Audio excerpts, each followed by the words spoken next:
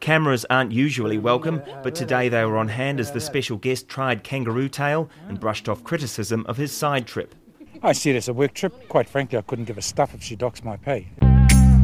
Kia ora, welcome to this episode of Season 2 of Recovering. I'm Frank Ritchie. I'm a church minister, chaplain and radio broadcaster. Recovering is a media chaplaincy New Zealand podcast highlighting the excellent work of Aotearoa New Zealand journalists. In each episode, I take the opportunity to sit down with a leading journalist to discuss the story that's had the biggest impact on them both personally and professionally. In this episode, I sat down with Garth Bray. Garth will be really familiar to fans of Fair Go, having been part of the team since 2014. Prior to that, he was with TVNZ, where he did a stint as Australia correspondent, Europe correspondent, and as a reporter for Sunday. But before all of that, his media days hark right back to regional Māori radio in the far north and a stint reading news on BFM. Yes, the stint on a Māori radio station was a surprise to me, given Garth is as Pākehā as I am, but that connects to the story we discussed. In this episode, we had a conversation about a story where he chased Hone Harawira around Australia, but more significantly, the impact of a racist cartoon depicting that story when he got back. I want to start somewhere very different, though, from where I've started with any of our guests. Dungeons and Dragons. What do you want to know about it? I want to know everything. I saw a note that said you were into it as a kid and then started getting back into it just before lockdown. It's something that's never really left me, Frank, to be quite honest. I got a wonderful Secret Santa present from one of my colleagues at work that has a T-shirt that says Garth Bray, Here to Slay on the back. Right through lockdown, and actually ahead of lockdown, I get together with three old friends. Actually, there's a fourth, a relative of one of them. One of them lives in Sweden and Denmark now. One of them is in Cambridge. One of them is in the far north, where I'm originally from. And we would get together on a Saturday night when other people were maybe watching the rugby, and just get together and go and slay some dragons. So for those unfamiliar with Dungeons and Dragons, what does that look like for you on a Saturday night there? Yeah. Well, it looks like I'm sitting in front of a computer, and it looks like I'm talking to my friends, and we're talking about life's problems a lot beforehand. We help each other through all kinds of things as well. You might have health problems, you might have marital upsets and all kinds of things, and we're kind of there for each other. So there's that bit of it. And then there's the bit of it where you're, a mace-wielding priest or a guy that shoots arrows really well or whatever, and you are running around the place in a completely imaginary Tolkien-esque kind of a situation that one of the guys has spent years creating. I think current campaign we're on, we've been running for about 7 years. Wow. And then there's another guy that runs a different campaign that's actually been running since a couple of those guys were at high school together. And a few of us have been wrapped in. So it's like a very, very, very, very long series that you binge. That's magnificent. I love just the personal, social aspect of that as a place where you can, as you're participating in an activity, you can just share what's going on in your world. That's magnificent. Were you ever then the sort of Dungeons and Dragons player who would head off into a park dressed up and wield the swords? We are now getting into deep cover. Actually, one of my friends had a farm, and I do remember one occasion where we sort of made a whole bunch of swords and things. It's called LARPing, live action role playing. And this must have been when I was about 15. It's really hot and sweaty to run around in bubble wrap and cardboard in the far north in the middle of summer. So I'd recommend water if you ever want to take it up. All right. It's good to know that at least once upon a time in your life you were a LARPer. I like it. Let's dive into your career. So let's start with what got you into journalism in the first place. Why journalism for you? Broadcasting came first, actually. So I was about 17, and I was mucking around in my last year at high school up north, and a mate of mine said, there's this radio station broadcasting out of an old tin shed up by the aerodrome, and they need someone to do the late night Sunday, and should we give it a go? And it was an iwi radio station, Radio Hiku o Te Ika, and it only just really got started. It's been running the whole way through, and it's now a TV station and a whole bunch of other things. And I really, really loved it. I just loved the freedom of doing this, sitting in front of a microphone, headphones on, yakking away, for 3 hours. We had strict rules. We weren't allowed to swear. No one said anything about the music swearing. And we had to play a karakia at the end of the night. There were these 3 little sound carts that you popped in, and you had to pick one of them for the close down at midnight, and there absolutely had to be a karakia play out before we left. And apart from that, we could do whatever we liked. We could give away albums that we had picked up at second-hand shops because we didn't have a sponsor or anything. So me and a friend called Nathan just sat there and did that, and I really, really enjoyed that experience. So I carried that with me. Went off to uni, mucked around there, wound up at BFM, walked into the station one day and they said, "Oh, would you like to do the news? Someone's supposed to be here and they're not." So just picked up, I think, a copy of the paper and some other bits and pieces and tried to piece together a bulletin in about 45 minutes and go on and sound kind of what I knew what I was talking about. No idea how bad that sounded. Pretty forgettable, I'm sure. But that was the start of that.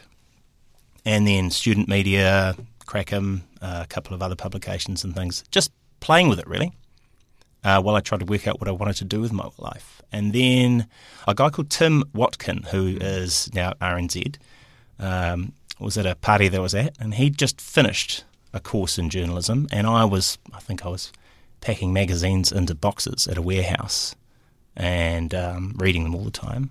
And he said, you could do more than that, mate. You could do more than sort of $10 an hour under the table.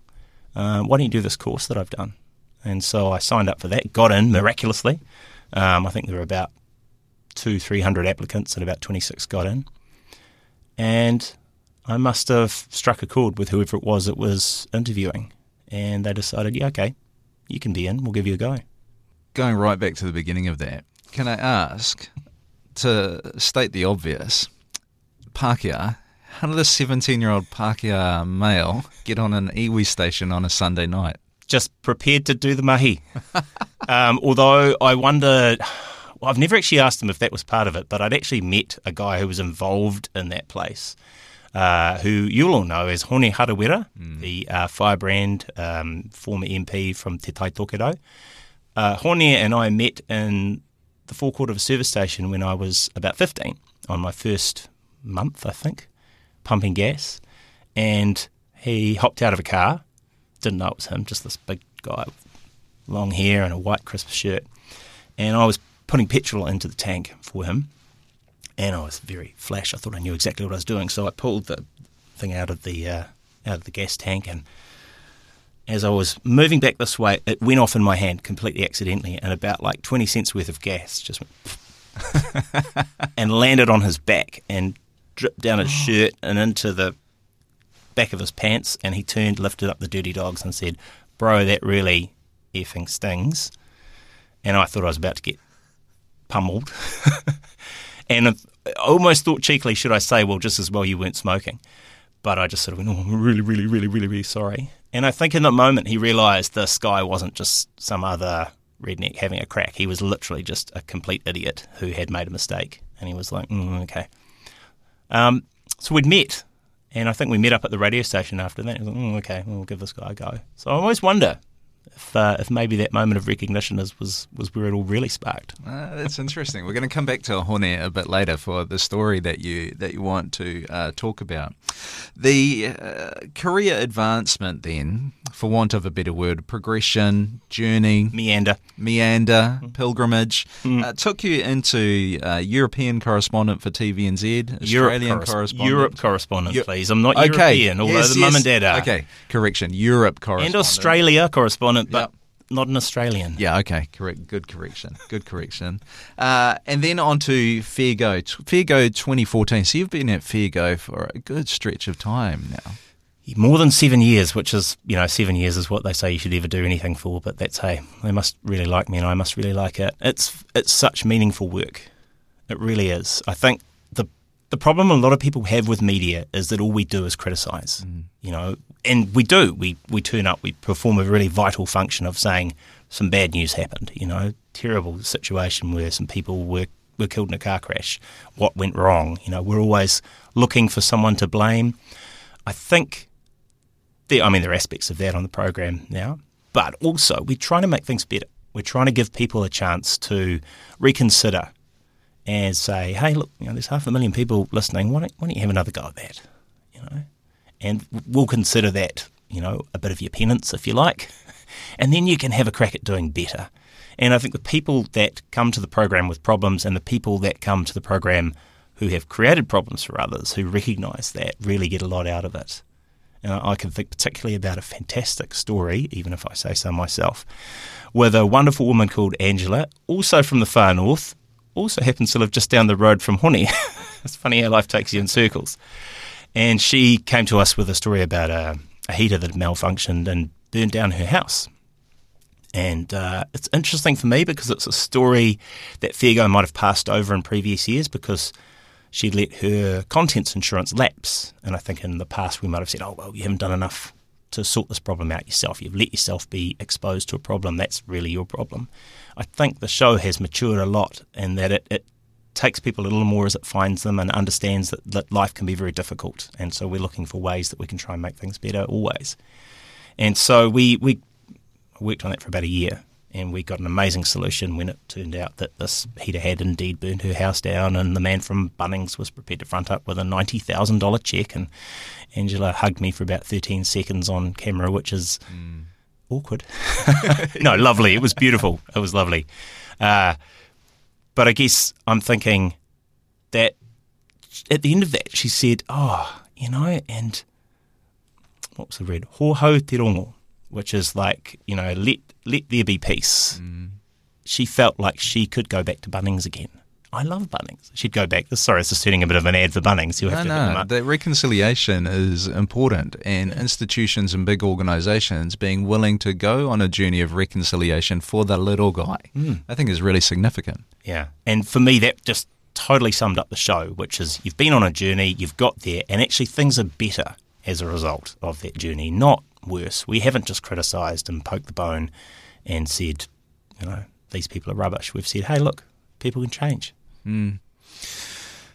It's probably self-evident in that story then, the success of Fairgo. I mean, it's been around for a long time now, continues to rate, but isn't flashy, works for the little guy. What would you put its success down to? Well, we're in people's homes, obviously, because 500,000 of them or more watch us, but we're also in people's homes and in their lives in a day-to-day way, and in a way that's not always that authentically represented in a lot of other media. We go to people all over the country. We're very seldom concerned with necessarily what's happening overseas, so it's a very, very local kind of a program for Kiwis of all kinds. In my time there, I've seen a lot more New Zealanders feeling like they want to talk to us because this is a new experience coming to this country. Migrants tend to get ripped off a lot more readily, and they will say, hey, this is an amazing outlet that where I'm from originally just doesn't exist. It might be people that have fallen on hard times. It's anyone really. It could be, it could be your cousin, it could be your next door neighbour. So I think there's that sense of connection that someone is in there fighting for you or trying to lift up your problem or your complaint. And that we go to people's homes. So we're showing people a little bit of New Zealand in the same way that Country Calendar does, as long as you are drenching or growing something. It's funny because I was in my head, I wasn't sure whether I was going to put it on the table. I stuck Country Calendar and Fairgo together in my head. Well, we're separated by about a night in the schedule at the moment. Yeah. And it's probably about the only thing that's EVNZ that I haven't had a crack at working for. So, guys, if you're out there listening, it's heartland stuff, but it's not just that. We're also in the cities, wherever there is a problem. And I think that's always been journalism, but we're there to do a bit more than just shine a light on it. Sometimes we're hoping we can make it better. Yeah, I think that's what I appreciate about it. It's not just highlighting the problem, which good journalism does as well. And you get your journalists who are able to arc a problem towards the solution and cover that as well. But that doesn't necessarily always happen, whereas Fairgo seems intent on arcing from the problem to the resolution. We try. It's not always possible. It's definitely what we set out to do. And I know what you mean, though, because I've worked for about 15, 16, 17 years in newsrooms before that and outside of sort of longer form current affairs shows where, you're just throwing stuff into the void sometimes as a journalist. You will write a story and you'll think, things have got to change now because I did that great report.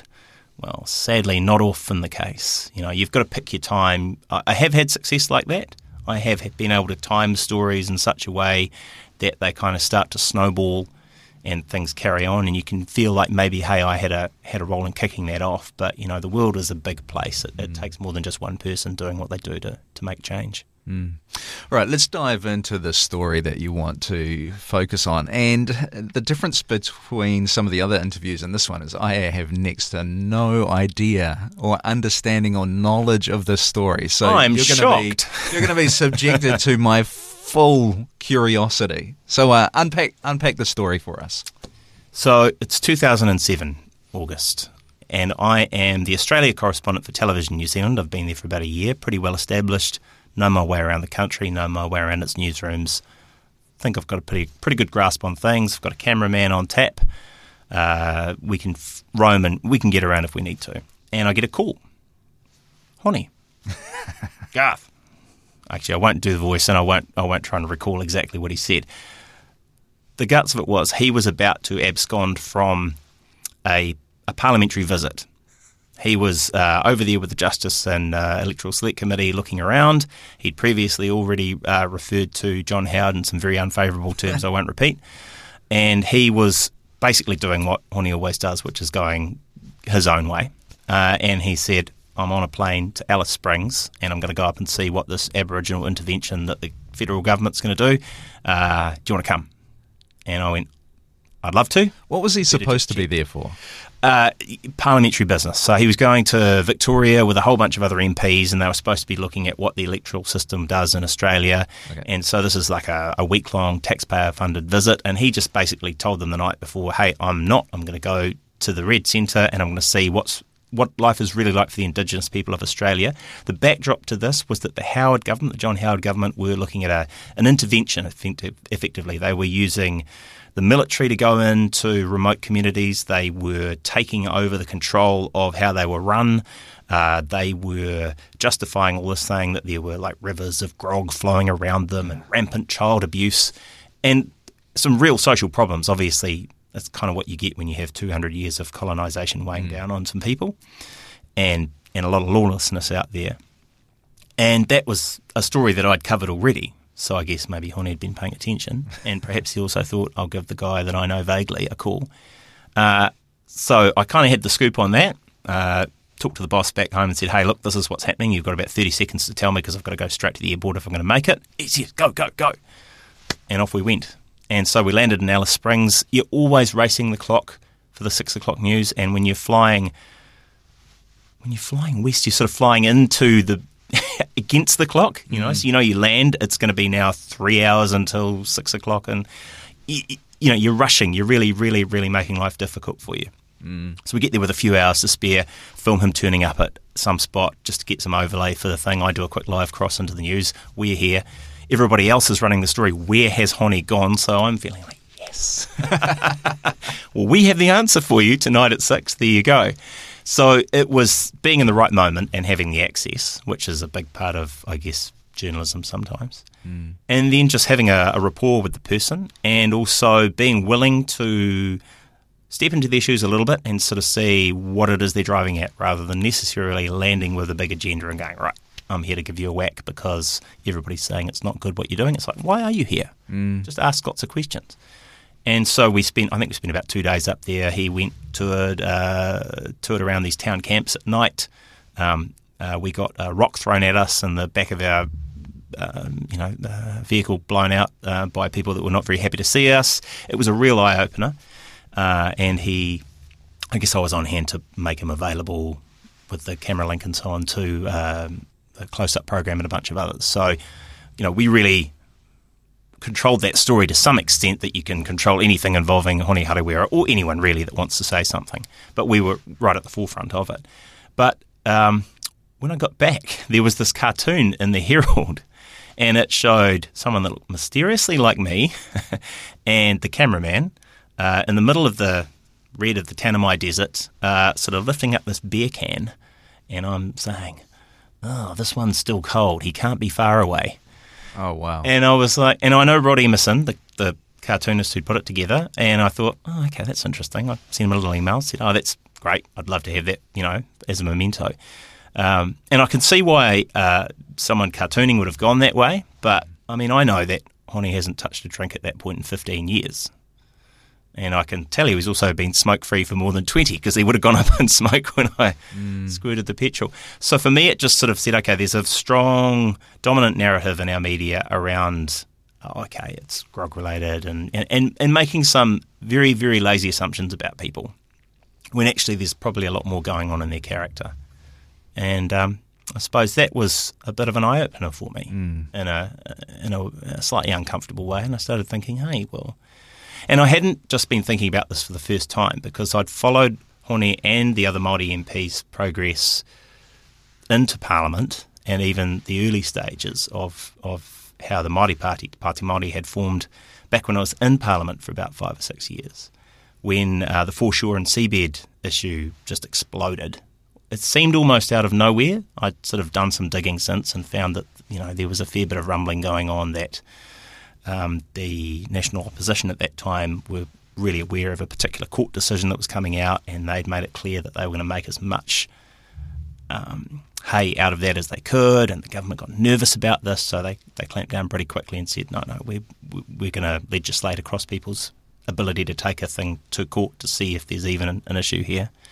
And of course, if people remember, that led to 40,000 people marching through the streets of Wellington, and a huge split in politics, and the creation of an entire new political party that then, became a partner in the next government. So, it just rolls on and on and on and on. But I'd been watching all of this and going, okay, there's a really strong wave blowing through this country, and it concerns the people that were here first, really, sort of asserting their right to have some say in how things are done.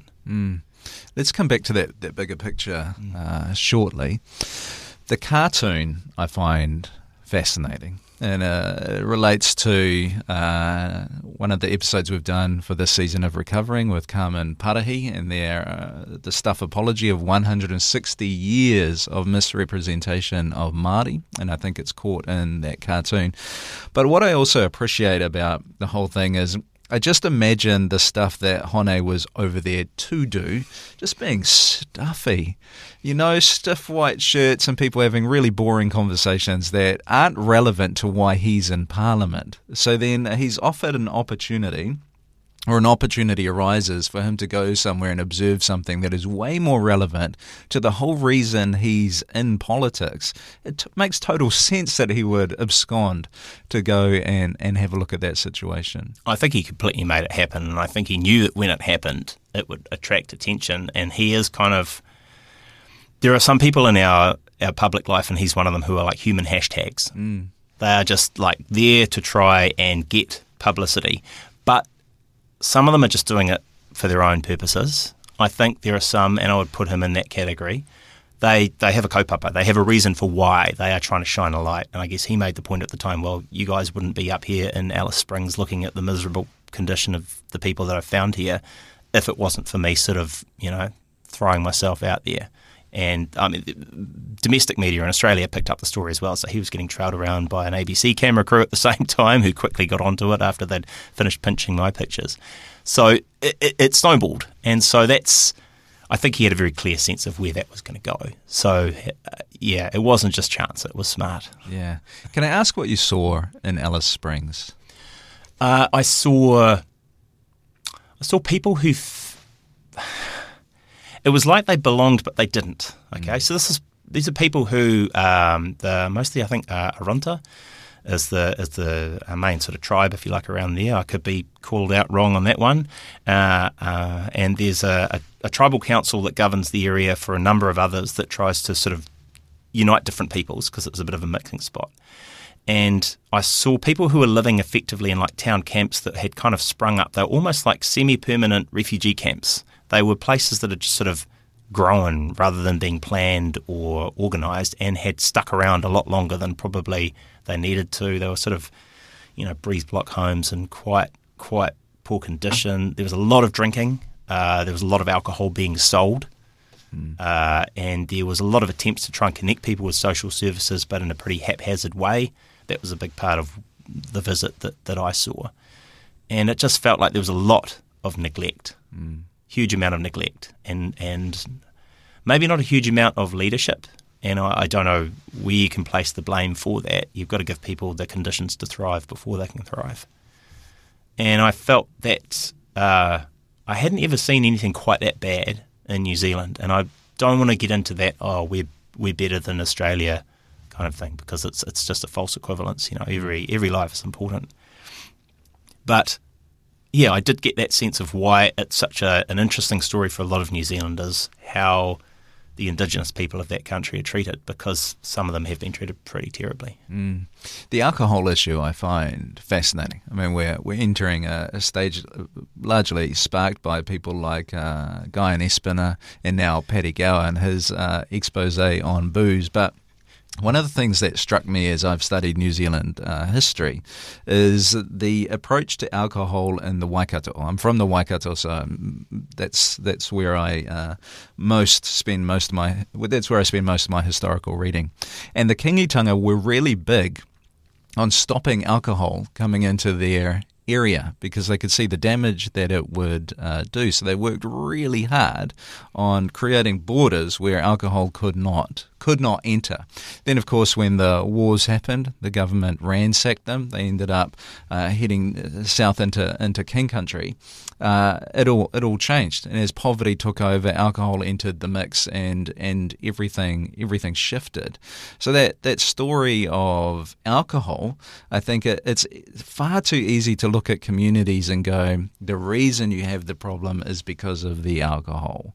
And if you just gave up the alcohol, you'd do way better. I remember sitting in slums in India and chatting with guys who were completely off their face from the alcohol that they had created. And it would be very easy to go, if you gave up the alcohol, you'd do so much better, rather than going, why are you drinking yourself into oblivion? And who's enabled it to be there, right? It's a money thing a lot of the time. That's certainly what I've sort of spotted in my travels around Australia and around here too. I mean, I grew up in a community, well, actually, people used to jokingly refer to it as Cannabis County because we grew so much of it apparently, but I've got to say that, alcohol was probably the main drug of choice for most people up there, and it probably caused most of the harm, and that'd be a story right throughout the whole country. You talked about how that experience and that cartoon opened your eyes to some stuff. That was a number of years ago now. The journey then, because once you've seen it, you can't unsee it. And I think there's a lot of people who try to push it aside or find excuses to ignore it rather than embracing the discomfort of that. Yeah, I guess, I've got to acknowledge first off, you can be as interested as you like about Māoritanga, you can be as engaged in that culture as you like, but if you don't whakapapa back in some way, there is always that sense that, hey, you're a little bit of an outsider, and I think you've just got to get comfortable with that idea and go, okay, I'm interested. I'm keen to be a bit of an ally here. I'm intrigued. I'm curious. These are all qualities of being a good journalist also. Let's affirm that, because I think there's a lot of Pākehā who, once they realise that there's an issue, there's that sense of guilt, and then they start discovering some stuff about Māori, and they learn a little bit of te reo, they learn a little bit of tikanga, and they start to try and self-identify with that, rather than owning the fact that we are outsiders and we are guests, and the biggest role that we can play is as allies. And so owning our ignorance and being okay with our ignorance and the fact that on this journey someone else takes charge. I'm quite comfortable feeling like I'm at home in New Zealand. It's my country. It's a place that I've always wanted to come back to whenever I've gone overseas. It's a place that I've always, in some senses, represented or looked for the way that people here will see the scene that I'm portraying. So I'm quite comfortable with belonging here, but belonging here as a Pākehā New Zealander. But yeah, it's recognising, I guess, that it's okay to be curious, but not to feel like you're the guest of honour or the main participant in this story. And I think there's still a lot that it can teach us about belonging and family and community, collective approaches to things sometimes, all of these things. So my personal journey, I suppose, I've been undertaking a course in te reo with Te Manaho, Scotty, and Scotty Morrison and Stacey. They're kind of like, I think people have said it before, New Zealand's Jay-Z and Beyonce. Yes. Without the record. One day. Or criminal record. But the thing is that they are such giving people. And so they've been encouraging a lot of us up at Television New Zealand to take this journey and bringing a lot of others in. And it's a great way to connect with friends and colleagues and others. But it's also a great way to understand a little bit more about a different cultural aspect and probably look into yourself a little bit more and understand what's important to you too. So that's been a big journey. I think before the pandemic, 2019, I went to Arumaki Reo down at, which is like an immersion course for about 4 days in Rotorua. It's at Te Oho Mai Polytech, but they have a marae there, and that was something that Scotty had arranged, and we on marae for about 4 days. I felt like I was sort of a mix of a child and a person with a brain injury because you're walking around the whole time saying things incredibly slowly, but it's an incredibly humbling experience to have these people around you going, okay, we understand everybody's been through these early faltering steps of trying to learn a language. And I think that's good, to put yourself in that beginner's mind space is really cool. I guess I've looked for, it's probably going out of journalism too, but as you get older and as you get more mature, you get away from that don't clap and don't join dictum that a lot of journalists are given to not belong. So as I get working in my community in different initiatives, I'm looking for ways to connect with mana whenua and sort of recognise them and draw them into the conversation as well. So these are some small ways that we can try and make sure that everybody's at the table.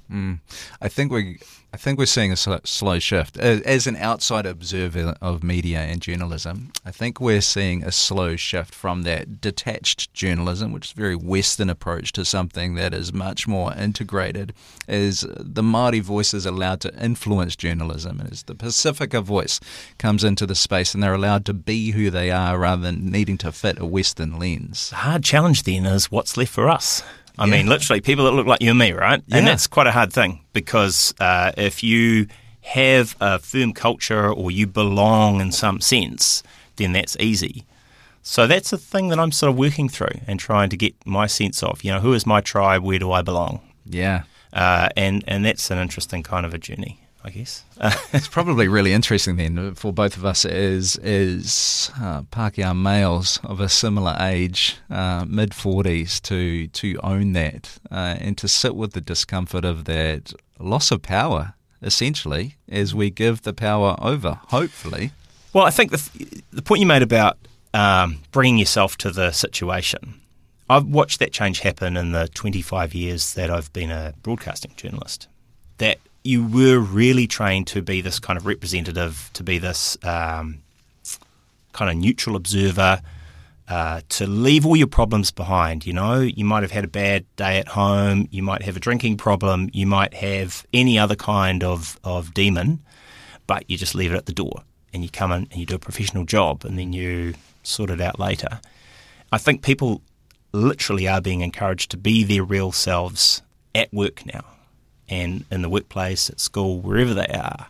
So that's been, and there are some real big questions to be asked there. I mean, around objectivity. We're taught to be very objective, but what does that even mean when you're also trying to bring your subjective biases and things to bear in a fruitful way in a story without obscuring necessarily what the point of that story is, which is to give other people a fair chance to express themselves too.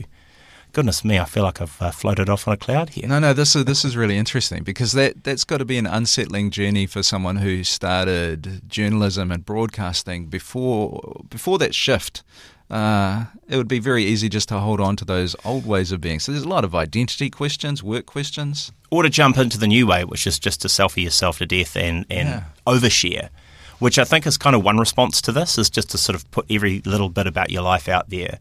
And certainly in the same way that those grog sellers are really happy to sell you plenty of grog, those social media platforms, which we love and enjoy, are also really, really keen and hungry for every little detail about yourself that they can put out there. So, yeah, I guess I'm I've not been a massive oversharer in terms of social media, although you did find out about the Dungeons and Dragons. I won't tell you where I found that. You also haven't cried yet here in this interview. I'm trying to find where that is, but it hasn't happened. Oh, well.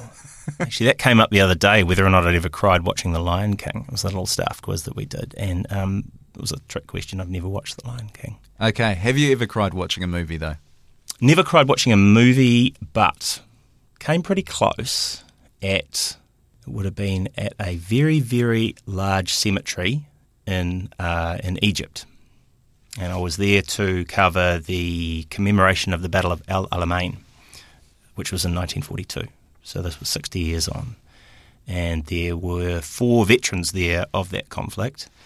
And my grandfather was an English soldier, British soldier in the British Army, and he had been involved in that conflict as well.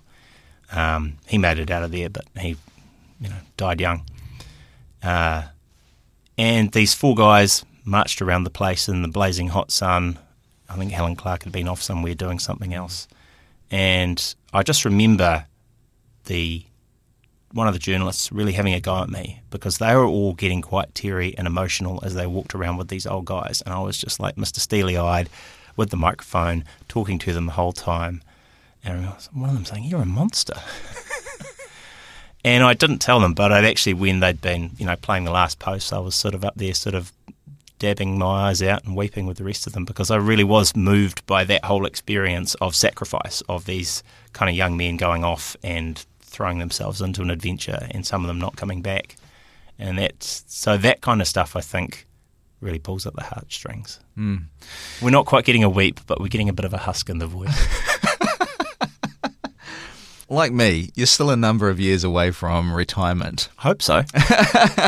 And if this trajectory of the shift in Aotearoa, New Zealand continues, and the ascendancy of other cultures who should rightly have a powerful voice continues. Generation K, the Hone kids. Yeah. Then Gen K. Then here first. Then the power that the likes of you and I have known for quite some time continues to diminish. How do you feel about that? Oh, I think over a long enough time scale we're all dead, aren't we? Yeah, we are. I mean, there's no point in clinging to things. I think the more you share, the more you grow. The more you share, the more there is for everyone.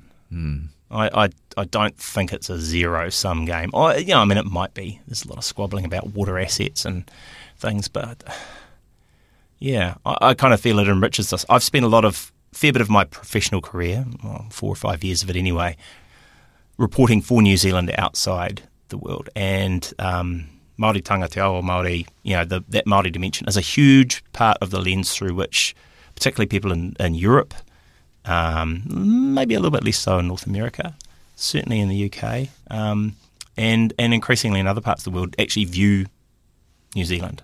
So they kind of see the value.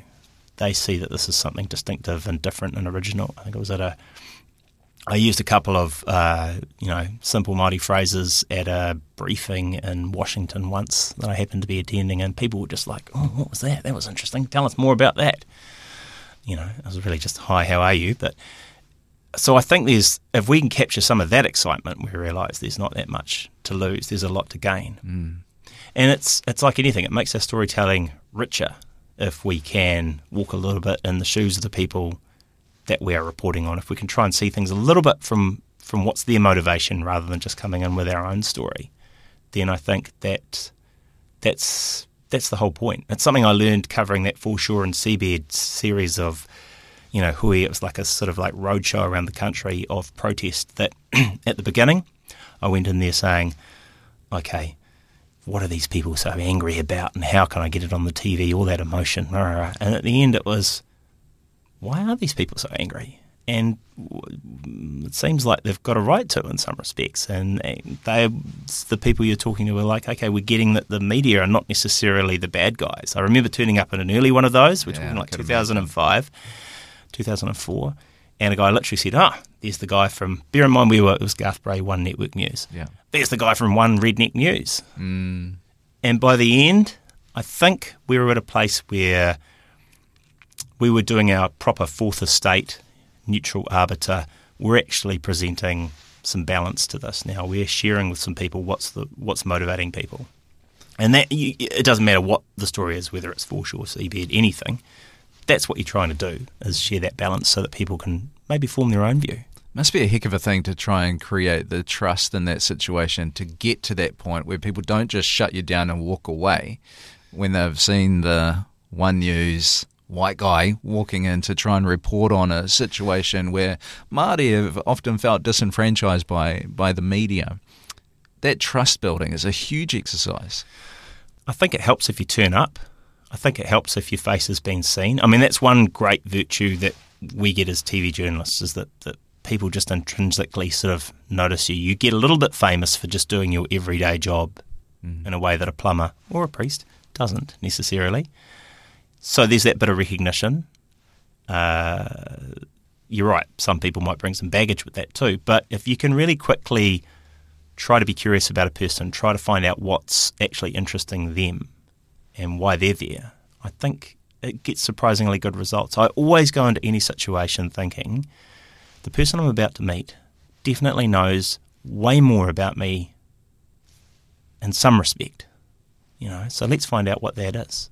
And I think if you bring that attitude to it, I've always tried to bring that attitude to any of the stories or any of the situations I walk into, and I think people respond to that because they want to share what they know, usually, as long as they're not drunk.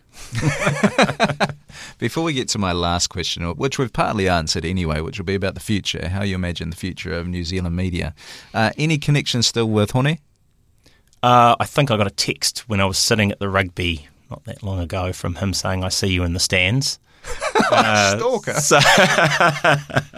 Yeah, and the next time I go up there, I'll definitely drop in and see how he's going. Look, he's had, I think, a lot on his plate at the moment, so But yeah, look, I would still take a call from him, and I'd like to think he'd still take a call from me. Yeah, as uncomfortable as voices like Hone can be, I am grateful for him, and I'm grateful for all the other Māori activists who have pushed against the tide for so many years, referenced recently in a different space, the Māori Renaissance in New Zealand. And I think it comes down to not us benevolent Pākehā who've made space. It comes down to those who raised their voice for their own culture and have kept pushing and pushing and pushing when it's been a hard yakka to get there. And I think we're seeing the fruit of that.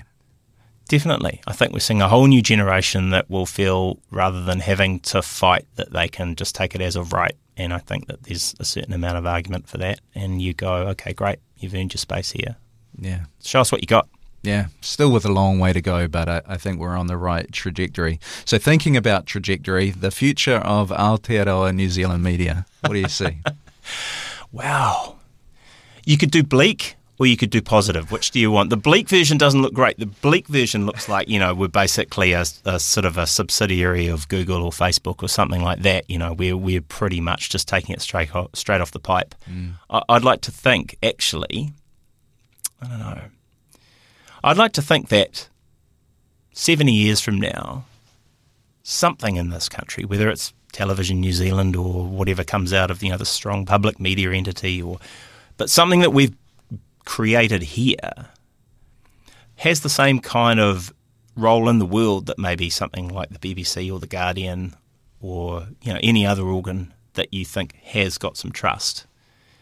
I'd like to see us have that role. I'd like something from Aotearoa New Zealand to speak truth to the world, to be a source of trust, to be a place where people can filter all that they are seeing and hearing and going, yeah, but those guys have checked it out and they think actually there might be something in that and that means something. And I think if we achieve that, that would be amazing. And I think our chances of achieving it are better if we harness all that we are. Oh, so good.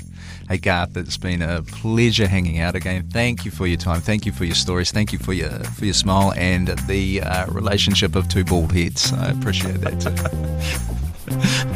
Kia ora. Again, a big thanks to Garth. Thank you for generously taking the time to sit down for this kōrero. Thanks to Radio New Zealand for hosting this series, and of course, thanks to you for listening. We really appreciate it. A big thanks to Josh Couch and Steph So for producing this podcast, and Mick Andrews for his magical audio editing behind the scenes. If you appreciate this podcast, please give us a 5-star rating and share it with someone else who'd like it. And remember to follow to catch future episodes. At Media Chaplaincy New Zealand, we value our media, and we demonstrate that by offering free, independent and confidential support for media professionals. So if you work in the media industry and you want to chat with someone who gets it, head to mediachaplaincy.nz to arrange a catch-up. We'll enjoy paying for the coffee.